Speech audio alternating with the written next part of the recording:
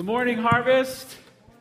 I trust you were blessed last week. Chairman of our elders, Ken Henley, preached on praying for physical healing.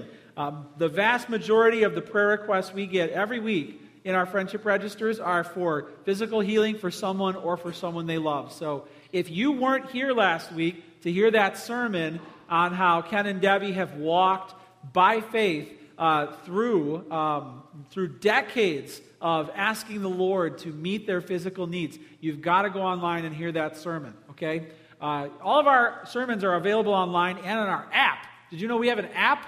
If you don't have our phone or our app on your phone, you can get it after the sermon, because I don't want you to get distracted on your phone right now. Before you know it, you'll be playing Angry Birds. You know it's true. So just after the sermon, you can go get our app. But check that sermon out, all right? And we really want you to be informed on what God is saying to us through the book of James. Now, in chapter 5, as we close out the book, James is shepherding us on prayer. He's helping us to grow in our prayer life. Raise your hand if you feel like your prayer life is an A+ right now. Nobody raised their hand. If you had raised your hand, I would have sent you home, because you apparently are perfect and the rest of us are still learning. And so but we all have to grow in prayer, right? So James is talking to us about prayer. And I want to give you, just as an intro here, a quick couple of tips on how your prayer life can be improved. You can write these down. If you want your prayer life to really be improved, one of the things you can do is get this book called The Valley of Vision. I mentioned it earlier in the year. I started reading through it. It's a book filled with Puritan prayers.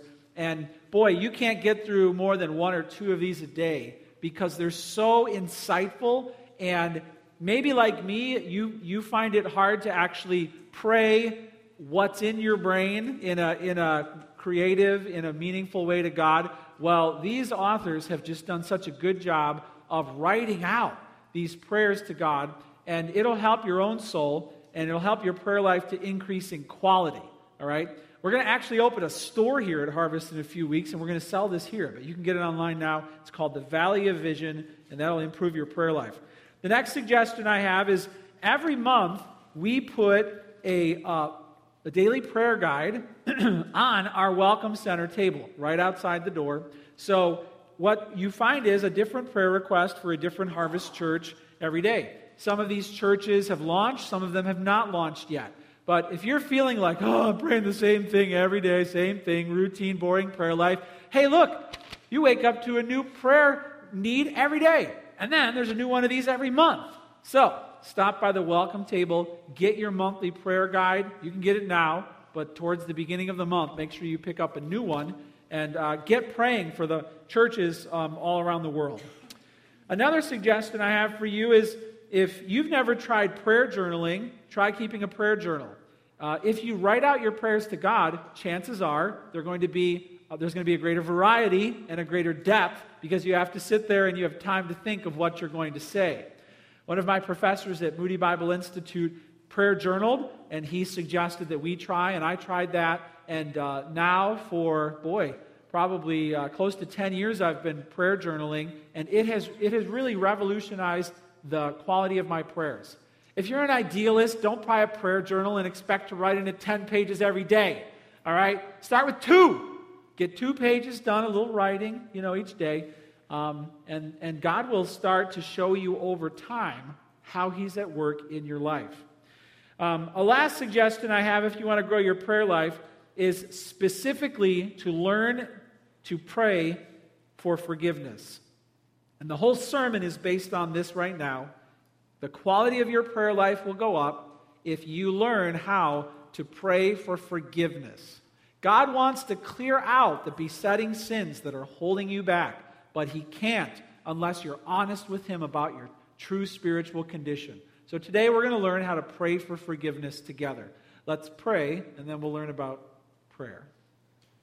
Lord Jesus, thank you that you invite us, you beckon us into your presence. We know, Lord, that we fall short of your will, but here you are, inviting us to come to you, promising that we will be forgiven.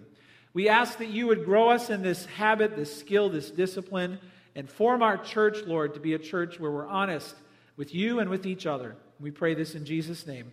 Amen. All right, open up to James chapter 5, verse 15. James 5, verse 15. Last week we covered sickness in particular. Are you sick? You should pray. You should involve the elders in that. Begins in James 5:15, where he says, "And the prayer of faith will save the one who is sick, and the Lord will raise him up. And if he has committed sins, he will be forgiven. Therefore, confess your sins to one another and pray for one another that you may be healed. The prayer of a righteous person has great power as it is working." Now, I'm not going to go back and preach all of last week's message, but the point is this. If you're struggling with physical illness, get your church involved. Don't go it alone. Ask people to pray for you. If you're struggling with physical sickness, that's a time where God wants to work through your church. So, let your physical trials turn you towards God, not away from Him. And the verses last week weren't just about you praying, it was about getting your church leaders to pray for you. So, don't run and hide. Ask people to pray for you because God wants to deal with your physical illness. Now, James starts to talk about spiritual illness. He says, "And the prayer of faith will save the one who is sick. The Lord will raise him up. And if he has committed sins, he will be forgiven." There's this hypothetical if here, like this guy is bedridden, can't even get up. Elders have to go to him, anoint him with oil, deal with the physical sickness. And James is like, and maybe there's deeper problems in his life. Now, it's not an automatic.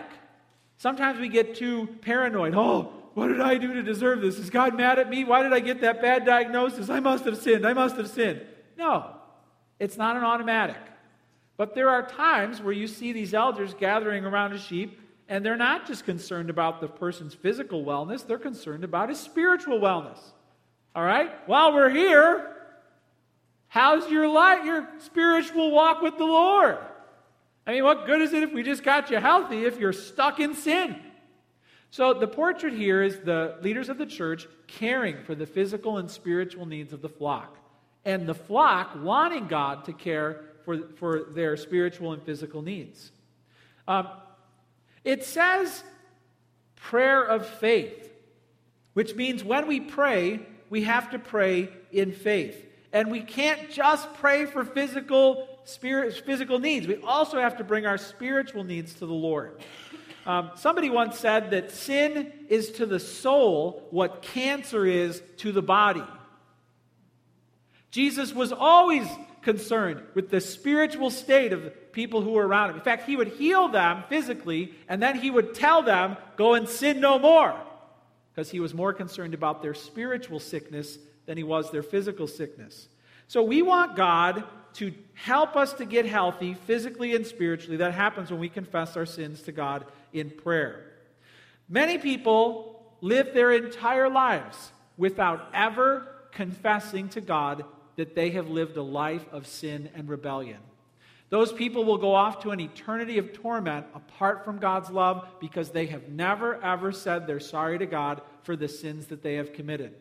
We will be held accountable for every sin we've ever committed in the great judgment. That day is coming.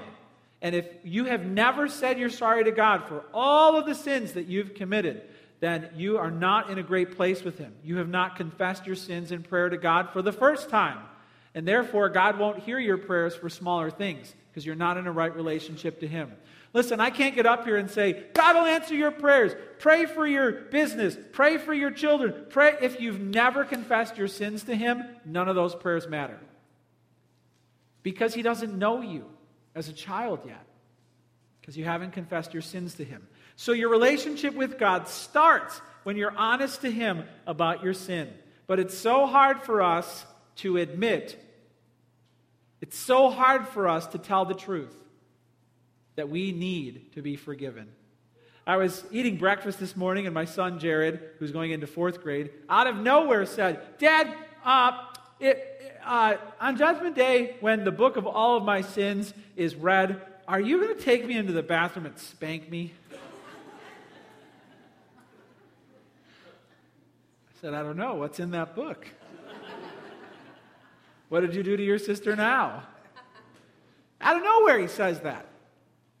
How the Spirit grows faith, in a young child is a bit of a mystery, but here he is out of nowhere thinking about the day when all of his sins will be read in judgment, wondering if if Dad's going to spank him. And I'm thinking, you're worrying about the wrong father, let me tell you. Right? But do you even worry about that? Do you even think about that? Does that even cross your mind? It's hard for us to admit the truth. Have you been following the Olympics? Have you been following what's going on with our own USA swimming team led by Ryan Lochte? How many of you have heard of that story? So here's a picture of Ryan Lochte. He is a prima donna and is known for being pretty self-centered and egotistical. As you can see here, it's not enough for him to win a gold medal. He wants to bite down on it with a diamond-encrusted set of grills that he had made up for the last Olympics. It just kind of shows you what he's really there for. Well, he's really famous. I mean, he has the second most medals of all American Olympic athletes in history. Number 2. He's also number 8. He has the number 8 amount of medals in all of world Olympic history. Tied for 8th. That's a pretty sweet thing to say, right? I mean, wow, what an achievement, what an accomplishment. How would you like to be known for that? But he's not known for that. What he's known for instead is that he and 3 of his teammates went out, partied after their events, got sloshed, and then came to a gas station in Rio, vandalized the bathroom, trashed the place, and then went out to the car. They were drunk. And then the security guards came out and said, "You're going to pay for that." They said, "No, we're not." The security guards drew their guns and said, "Yes, you will." And they gave him like under $100 and then went back home, or went to the Olympic Village. Well, then, when Ryan Lochte was interviewed the next day, he claimed that they were pulled over and taken out of the car and asked to lay down and robbed of hundreds of dollars of money. In fact, somebody cocked the gun and put it on his forehead and demanded that he give them money. Now, what's that called when somebody doesn't tell the exact story the way it happened? He lied. Well, then there was an investigation. He got out of the country, went right home, and the other 3 were stuck behind. Then the police found the footage and found the truth and called the other 3 swimmers in. Took their passports, would not let them leave, and one of them has to pay over $10,000 to get his passport back to get out of the country. Meanwhile, good old Ryan is back home as they're being interrogated. So there was international outcry that Ryan Lochte tell the truth. Say it. Tell the truth. He wouldn't do it. Day after day after day, the investigation's going on. He's just back at home being quiet. His fellow swimmers are taking the fall for his big mouth. He wouldn't say, "I lied." So finally, earlier this week, he came out with what some people would call an apology. And check out what ESPN News had to say about that. Mark, what's your reaction to that statement from Ryan Lochte? Long overdue, Sarah, long overdue. And as far as whether he wanted to see the legal situations of the other 3 swimmers work themselves out before releasing it, you could bet that Gunnar Bentz, Jack Conger, and Jimmy Fegan would have rather had him apologize before this while they were still looking at the Brazilian authorities across a table. And as far as him wishing he was more candid, well, the Brazilian police have pretty much concluded definitively that he lied. He didn't apologize for lying, and he didn't apologize for doing an interview to jump on the lie on NBC after the original lie. What? Say you're sorry. Tell the truth. The world is demanding it. I like what Conan O'Brien said about this whole incident. He said, only 3 people on the entire planet have ever said, "Hold my Olympic medal while I trash this Brazilian gas station." How foolish and sinful and embarrassing and humiliating. And when he finally says sorry, you're looking at like a week of delay. The ESPN newscaster says, long, long, long overdue. Boy, what does God think when we have kept him waiting for an apology for crimes far greater than vandalizing a bathroom for 10 years, 20 years, 30 years, 40 years, 50 years, not saying sorry? long, long overdue. And if the world demands an apology from a punk who vandalizes a bathroom and embarrasses a country, God demands an apology for all of the sins you've ever committed in your life. And if you don't get to the point in your life where you confess you've sinned to a holy God, you will never get to heaven. I have to tell you that. If you bite your tongue and keep your pride and try working however you're thinking of working to earn it by merit and never admit that you are a filthy sinner, a criminal in God's court of law who doesn't deserve to take a step on the streets of gold, you'll never get in.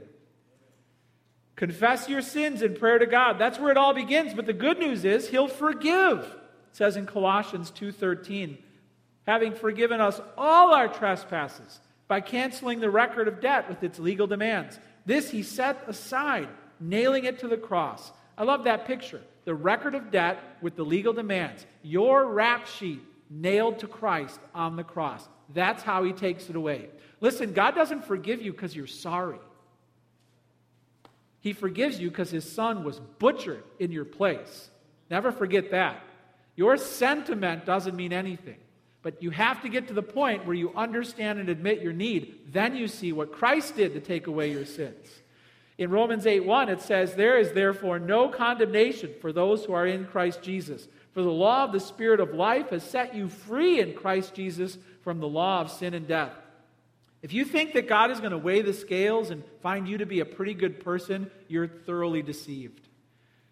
I'm guilty in God's courtroom. I'm spiritually opposed to God's will. I'm hostile to His law. It's criminal how I've behaved toward a holy God who did nothing but love me. I will be justly condemned. But because Jesus died in my place, when God looks at me, He sees His Son. And therefore, He sees me as if I've never sinned once in my entire life. That's the righteousness that is required of you if you're going to get into heaven. If your righteousness doesn't surpass that of the Pharisees, you can't get into heaven. If you think God's going to grade on the scale, somehow because, other people did worse things than you, God's going to wink at your sin and let you in, you don't understand that sin is a war. Sin is you declaring war on heaven. You can't get in if you're still holding on to any sin. So you have to ask God to save you, and you have to first admit the truth that you need to be saved. Now that's saving faith. That happens in an instant when you confess not your little sins, but that you're sinful. Then God saves you. In an instant, all of your sins are taken away. What a glorious moment that is. Have you been saved? Can you tell me when you were saved? Many people, when I ask when they're saved, they tell me more of like a journey. Oh, I've been a Christian my whole life, working like you're climbing a ladder or something. No, that's not what a saved person does. A saved person knows that Jesus said, it is finished. You can't work your way into heaven. Once you're saved, saving faith, then you can walk with God. Walking faith. Walking faith doesn't happen until saving faith happens. Saving faith comes first, walking faith comes second. Now, walking faith also includes you confessing your sins to God. Too many Christians, when they get caught up in sin, they think, oh, well, you know what, I already said sorry to God when I was saved back, walked the trail, got baptized, and they don't say, forgive me for talking to my children that way yesterday. Forgive me for what my eyes were looking at last night. Forgive me for not reaching out to that person. We, as Christians, don't ask God for forgiveness for our daily sins, and we need to. We need to. We have to actually say the words, Father, forgive me for, fill in the blank. We have to confess our sins to God. We do it once when we're saved, and we do it daily after we're saved. Confess your sins in prayer to God. That will breathe life into your prayer life. Number 2, write this down. Confess your sins and pray with others. Pray with others. Just look at the person next to you right now and say, you're not going to like this. You're not going to like this. Look at someone else and say, I'm not going to like this. I guarantee you this will be one of the most unpopular points in any sermon I've preached all year long, but I'm going to bring it. Here we go. It says in verse 16, therefore confess your sins to, read it, one another. And pray for one another that you may be healed. One another? Why would I go and do a thing like that? I already gave it to God. It's over. I don't need to tell anybody else. They don't need to get in my business. A man named F.W. Borum said, there's no business as great as other people's business. Isn't that true? Why do I want anyone in my business? They don't need to know about my sins. I told God. Is that, though, when you tell it to God, does that fulfill the full biblical requirement of what we're supposed to do with our sin? No. We have to tell it to others. Now, in the context here, James says it generally. It's a general rule. Confess your sins to one another, each other. Yes, in the context, there's elders visiting a sick person. So sure, it could include the sick person who wakes up from an illness and the elders are like, did you do anything? Is there anything we need to know about? Sure, confess your sins to the church leaders. But some churches take that too far. You're not supposed to have to just go to the church leaders for confession. In the book of James, there's also believers who are sinning against believers. So confess your sins to one another could be, I'm sorry for what I did to you. Okay? But there's also this idea of accountability. We are confessing our sins to each other so we stay physically and spiritually healthy. Confess your sins and pray with others. You'll confess your sins to others when you believe that change begins with confession. You have to tell other people your true spiritual condition or you won't move forward. If you don't tell someone else, honestly, where you're at with the Lord, you won't move forward. Because Christianity is not a solo sport. You're a body. We are together, united in this walk. And God's plan to grow you is sitting right next to you. Are you honest with other people about your true spiritual condition? Does anyone know exactly where you really are with the Lord right now? Does your spouse really know where you're at? The truth, the whole truth, and nothing but the truth about you and God. Does anyone besides your spouse, a friend, family member, do they know where you're at? You have to confess your sins and pray and bring it into the light because sin grows in the darkness. Sin reveals our great need for accountability and our need for mentoring. It's one of the lessons that sin teaches us. And we have to let other people see our warts. We have to let them see things in our lives if we're really going to grow.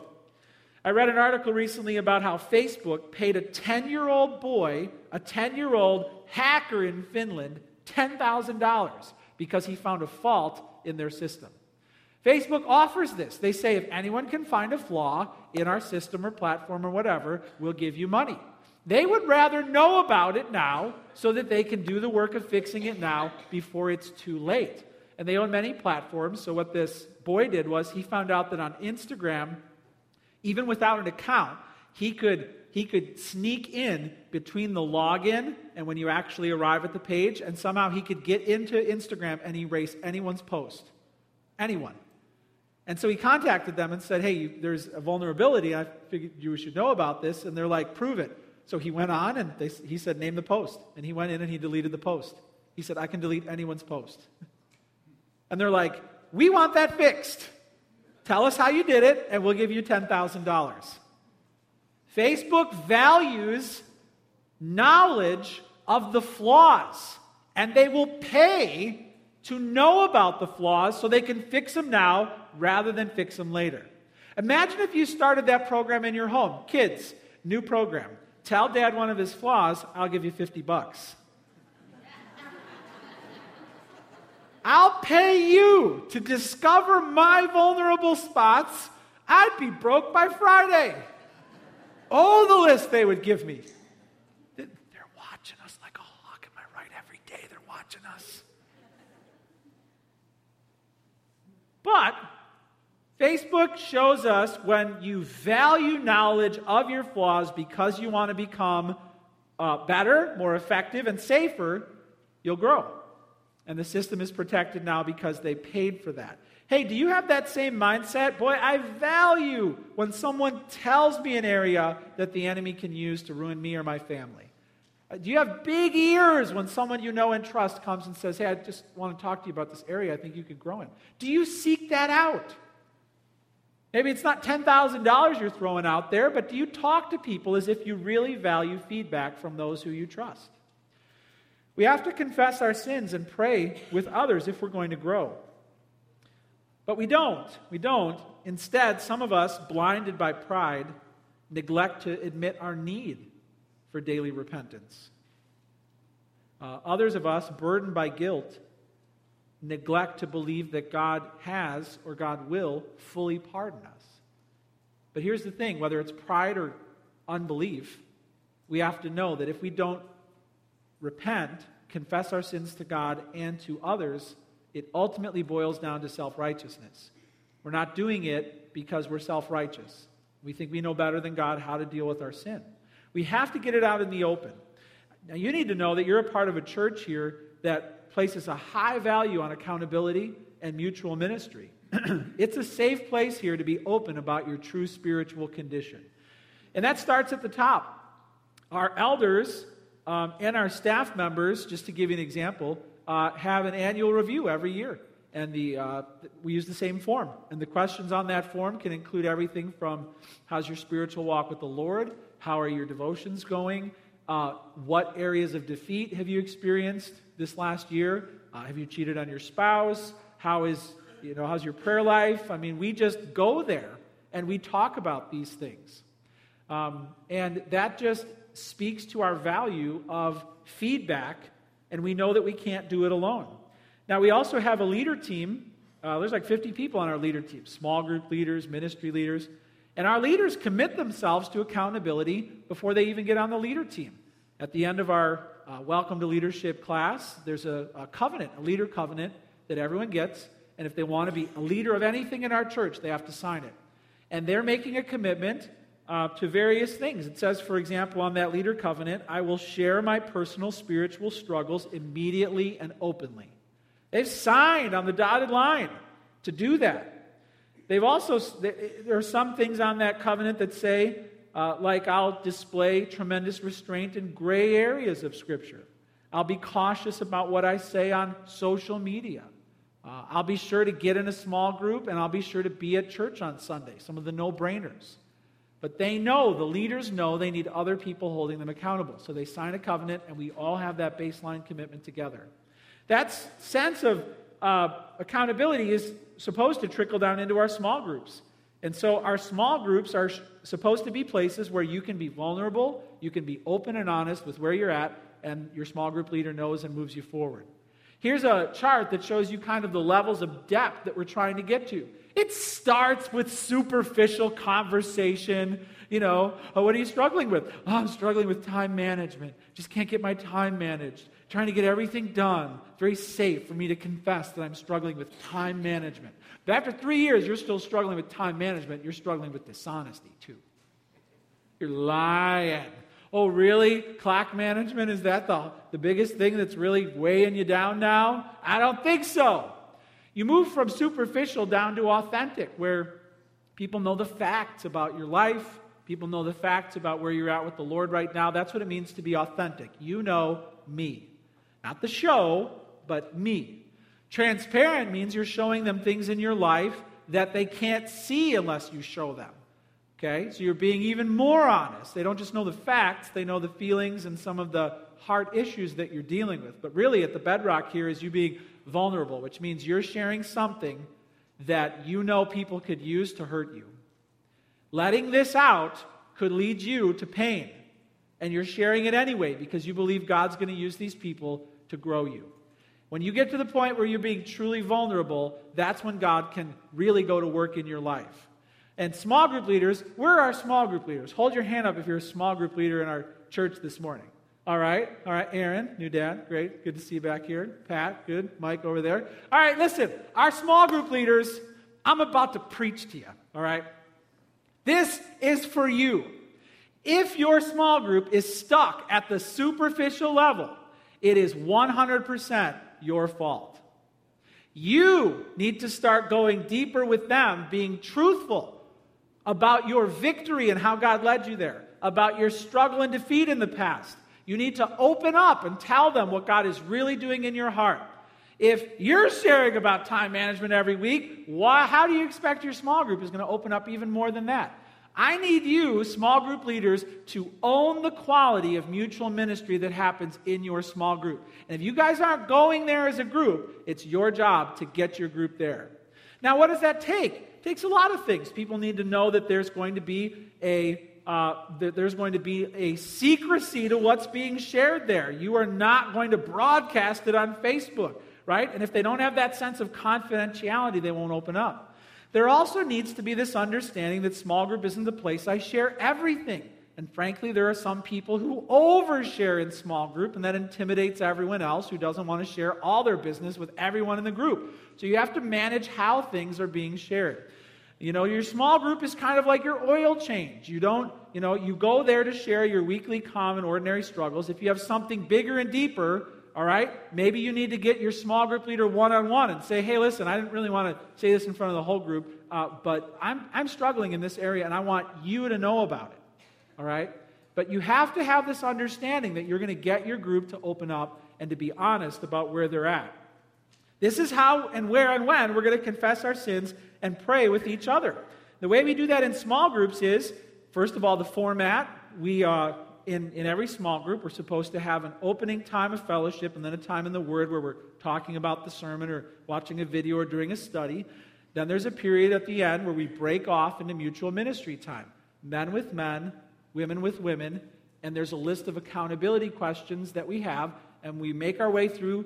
There's like 10 or 12 questions, and over the course of a few months, we'll get through all those questions. All right?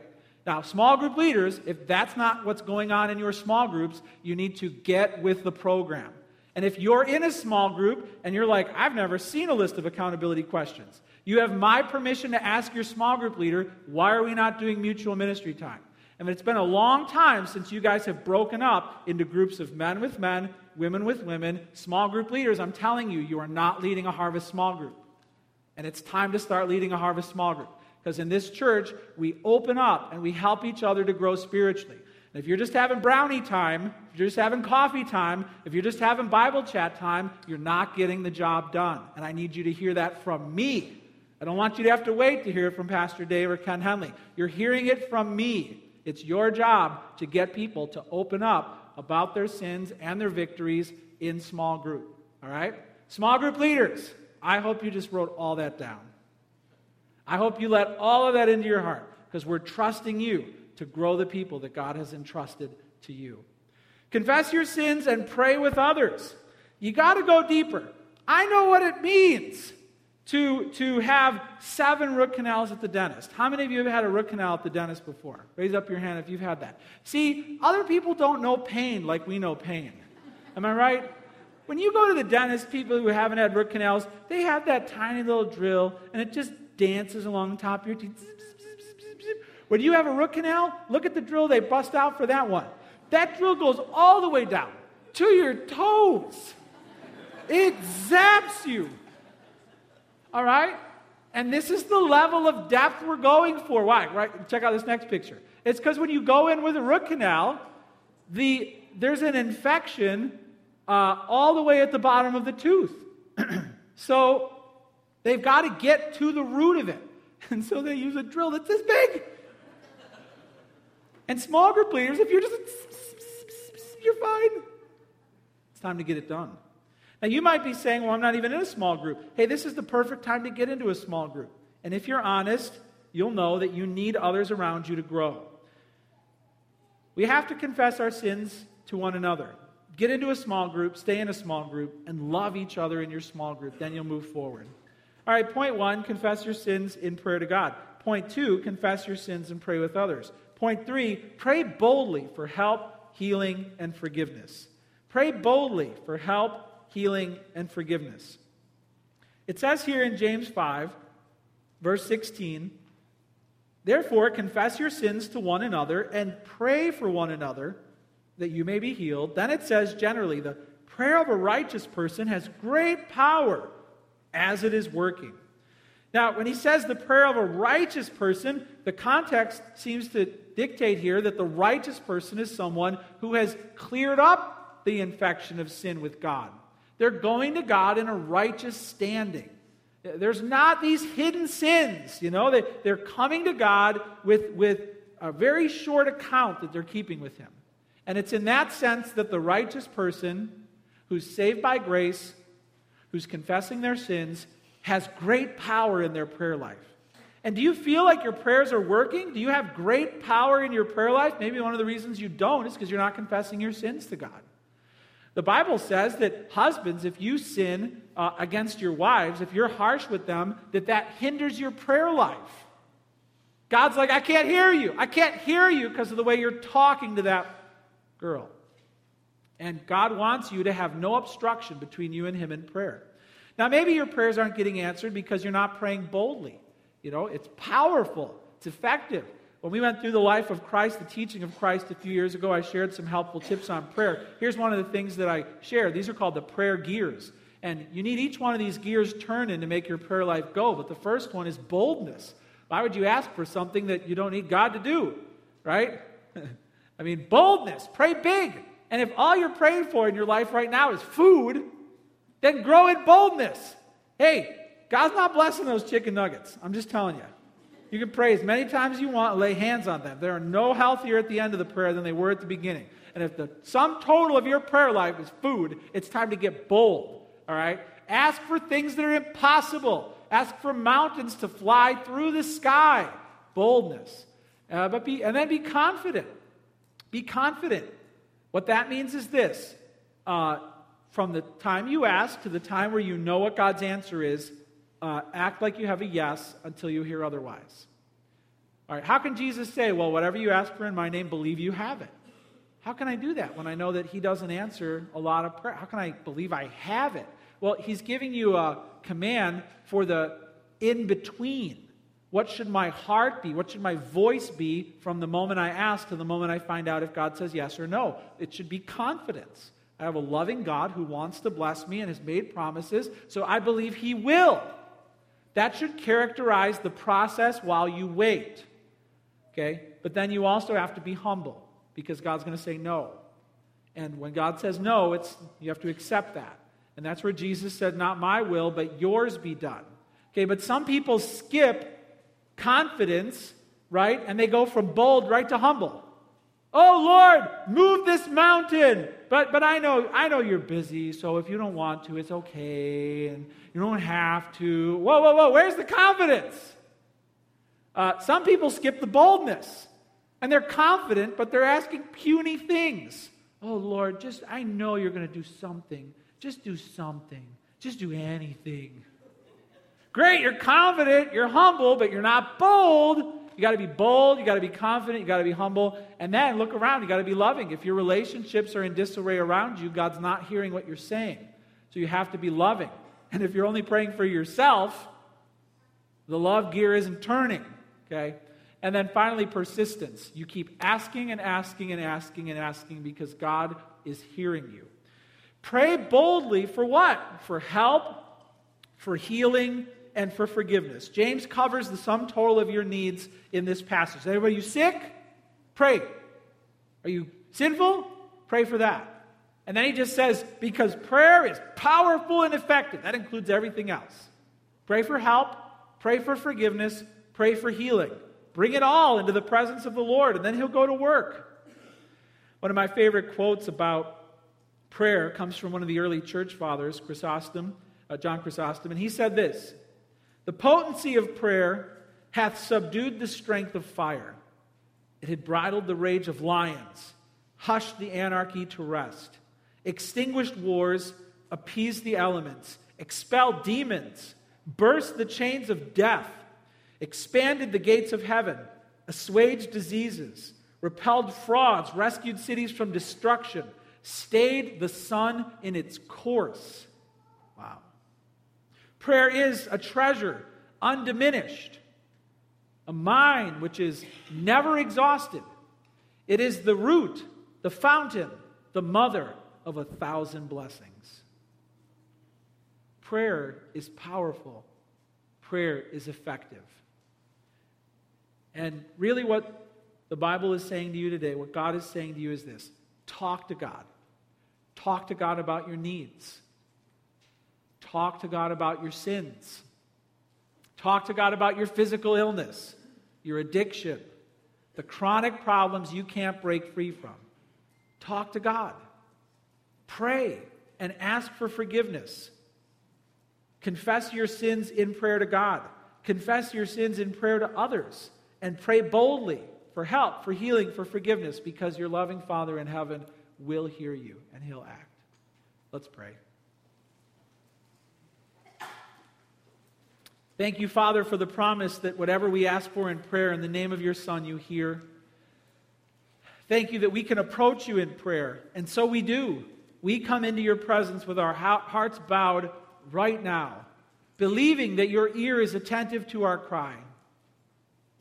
And Father, we confess our sins to you. We confess how we have fallen short of your perfect and divine expectations. Father, we come into your presence admitting our great need for your mercy and grace. We ask for you to look upon us as we humble ourselves, to extend your hand to lift us up. Father, I pray for those who have never in their lives confessed that they are sinful, criminal in your court of law, deserving of being sent away from you forever because of their life. Father, I pray for those who are ready to stop trusting themselves to admit the ugly black truth about how they've lived.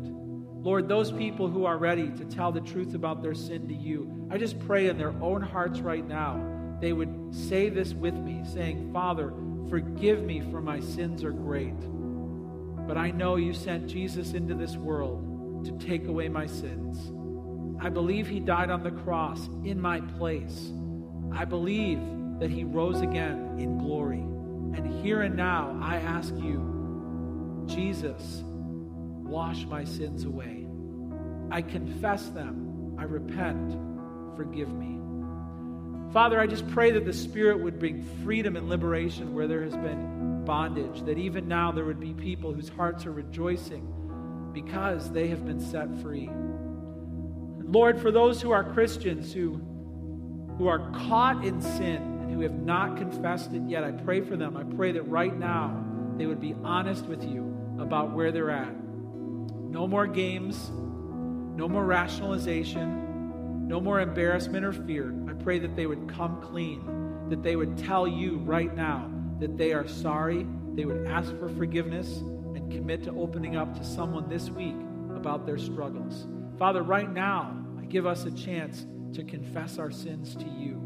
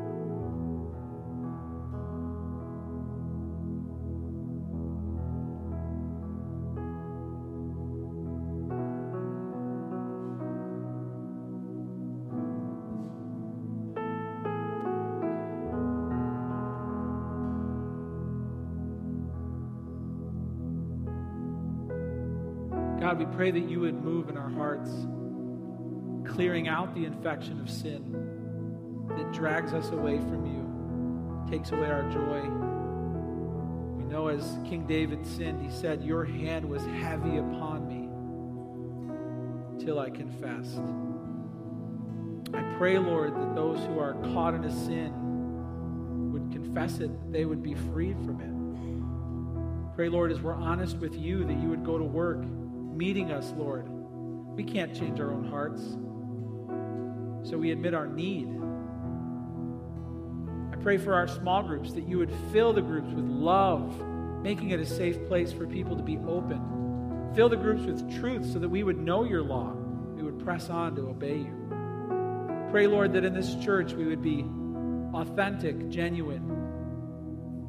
Pray that there would be real growth and progress, not superficial, artificial, surface-level Christianity. Pray that you would go deep and that the stories of life change would be astonishing. We thank you, Lord Jesus, that whatever sin we bring to you, great or small, you are able to take it away. You are willing to take it away. You are our good shepherd and our great high priest. And it's in your mighty name that we pray. Amen.